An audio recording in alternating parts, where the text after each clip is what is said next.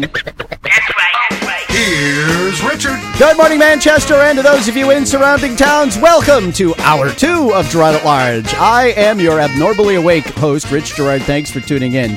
You can find us online at GerardAtLarge.com, and you can find us on Facebook and Twitter, also at Gerard at Large, where we encourage you to like us and to follow us because we just want to be loved. Alrighty then. Okay, where do we start? In conflict. All right, your mic's up. Get everybody's mics lit here? All right, good. A cornucopia of conflict. Is that what you said, and Ed? Comedy. All right. We have so it all Ed Nail today. stays with us. Bob Bevel's having so much fun, drinking so much coffee. He's going to stick around for a while. We tied him to the chair. Tied him to the chair. Those Velcro pants really work. So, well, I think we can kind of tie a couple things together. But I asked Ed to stay for an extra segment because I wanted to talk about the newly formed Concerned Taxpayers of Manchester. I should say the reformed Concerned Taxpayers of Manchester. A once venerable and powerful voice for the taxpayers here in the Queen City. It's had its ups and downs. Well, you know, I think like a lot of volunteer groups that here's what I find is the trouble that most volunteer groups have. They get a core group of people that are excited, they're on a mission, and what they don't do, I think it was Sandy Weil, the legendary former chairman and CEO of Citigroup, who said there is no success without succession. And I think what happens with a lot of these groups is that, you know, as the original people sort of flitter away, their boards they atrophy, they become stale, they become stagnant, they become reliant on the same people. The same people do the same thing. So there's no new blood coming in, and there's no rotation of leadership, and there's no expectation of step up, and these organizations ultimately falter when the core group falters. So it was raised by John Gansis in the 90s. I met him. And, you know, John, very charismatic individual, very hard worker, retired, had nothing else to do. Was a force to be reckoned with. When he was gone, it collapsed and it got resurrected again. And in between, you know, it kind of stuck around, but it had a bunch of, you know, squabbling whatevers. That's when I used to attend to monitor their meetings. Yeah, well, you know, arguing over who was going to run the Christmas party. Oh, that was the City Republican Or committee, you'd spend an hour and a half on why they didn't put the lid back on my trash can. Right. I said, well, I got to go. You know. Yeah. So, but now a group of us have come together and said, you know, and I'll tell you, you take a look at the campaign filings, which I'm going to have something to say about probably next week. You take a look at the campaign filings and you see that the Teamsters have pumped almost 20 grand directly into these elections. You see the city Democrats have pumped over 30 grand directly into these elections. You see Emily's List has pumped how many thousands of dollars, not only directly into the elections, but directly into Joyce Craig's campaign and nobody else's. And, you know, right on down the road. And, you see the state Democrats playing in this election. You see a bunch of outside interest groups. The city unions are pounding money into these things, and they're not even reporting it, really. I think the firemen made a report. Nobody else did. Oh, maybe the Manchester Educators PAC did. Like I said, I'm looking at this stuff now. And on you got the post office withholds the mail of the opposition. Yeah, and then that's never happened here in Manchester. 2 or 3 times. And then you have Mayor Gatsis all by himself on the other side with independent candidates, individual candidates who are tilting against these machine politicians, doing it either in conjunction with the mayor or by himself. I mean, notice Ted Gatsis has not had, high-profile Republican people coming to campaign with him like Joyce Craig has on the Democratic side. Sanctuary city mayors, sanctuary state governors, former presidential candidates, et cetera, et cetera. Money coming from all across the country. Gatsis is, pretty much the deal. And a bunch of us said, we're going to have to try to do something, especially in light of the no-show appearance of the Manchester Republican Committee and the state party, which can't seem to get out of its own way. Every time we go to a meeting and I say, what's the state party doing? Nothing. They have no money. They've got no this. They've got no that. Well, what's the problem up there? Well, well, it seems to me they chose the wrong person as chairman. Yeah, well, we could have told you that. So, the Republican Party at the city and state are hapless. They really are. People who seem content to drive it into the ground for fear that if they step away, it'll fall off a cliff on its own. Mm-hmm. Well, if you've driven it into the ground, there's not much worse you can do. Oh, Fergus Cullen. Good God. So we've tried to balance the term. So anyway, long story short, we're trying to revive the concerned taxpayers of Manchester so that the taxpayers have a voice and so that candidates who give a damn about how much money is raised and spent can have some sort of organizational or institutional support. It may prove to be too little too late, but Ed, here's the trick. If you have a local taxpayers group, they know the territory. Yes, we do. The fanciest people from out of state don't know.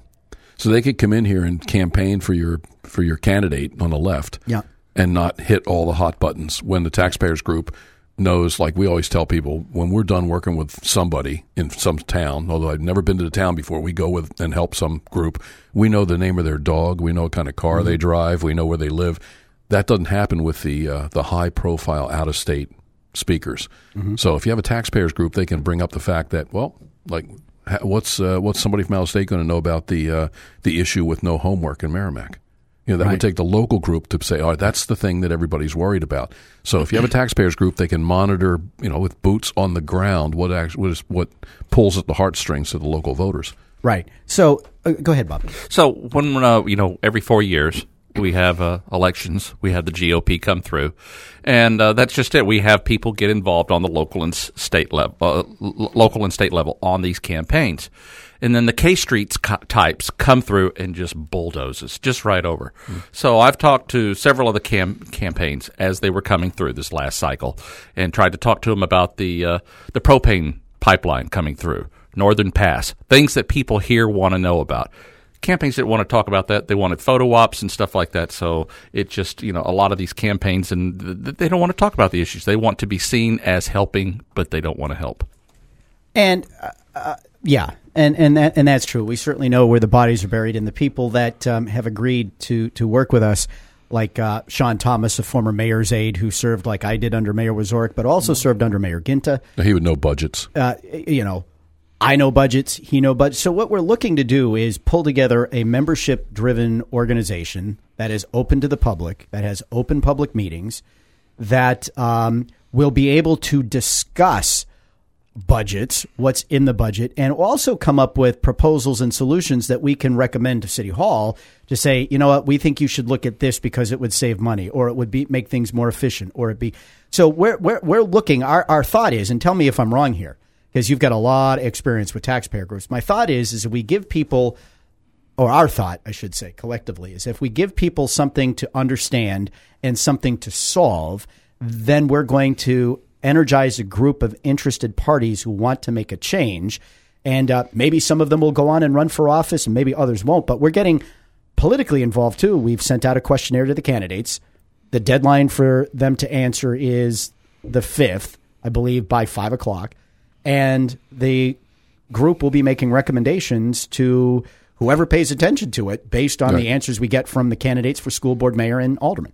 Yeah, we in Hampton, years ago, we had a problem with the budget committee being threatened.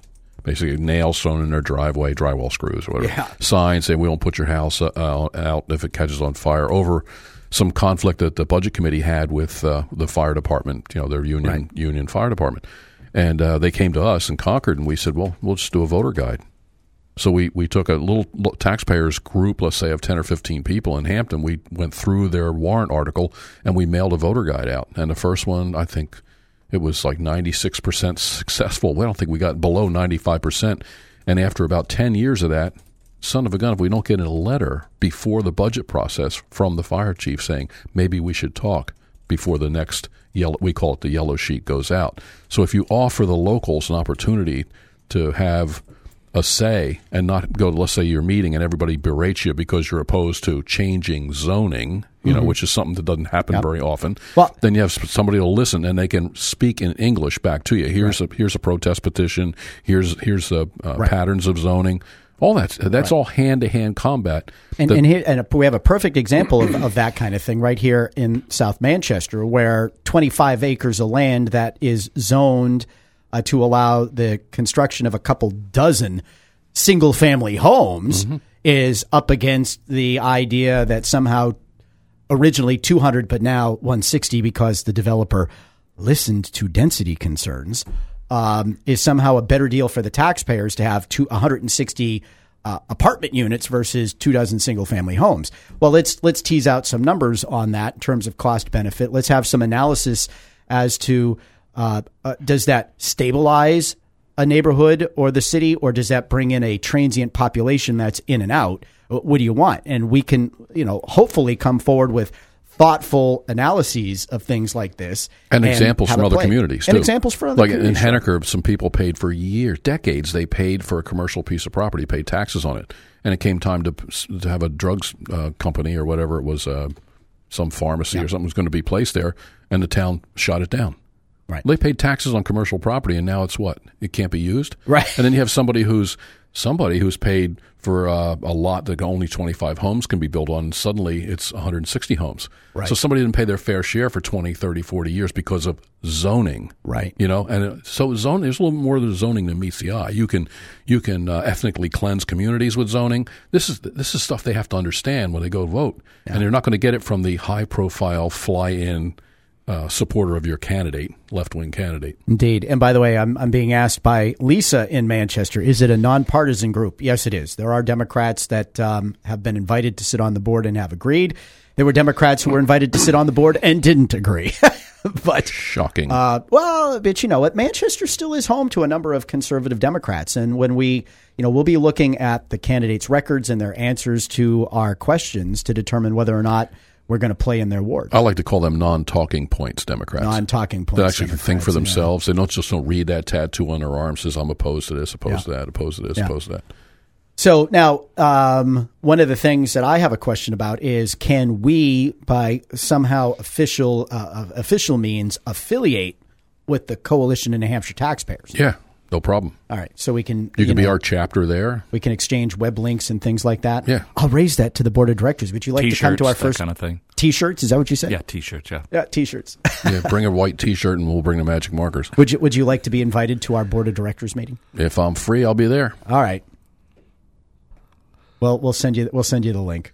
All right, Ed Nail, chairman of the Coalition of New Hampshire Taxpayers, giving us a little helpful advice as we reconstitute the concerned taxpayers of Manchester here in the Queen City. We're going to take a break for traffic, weather, and sports. When we come back, let the rants begin.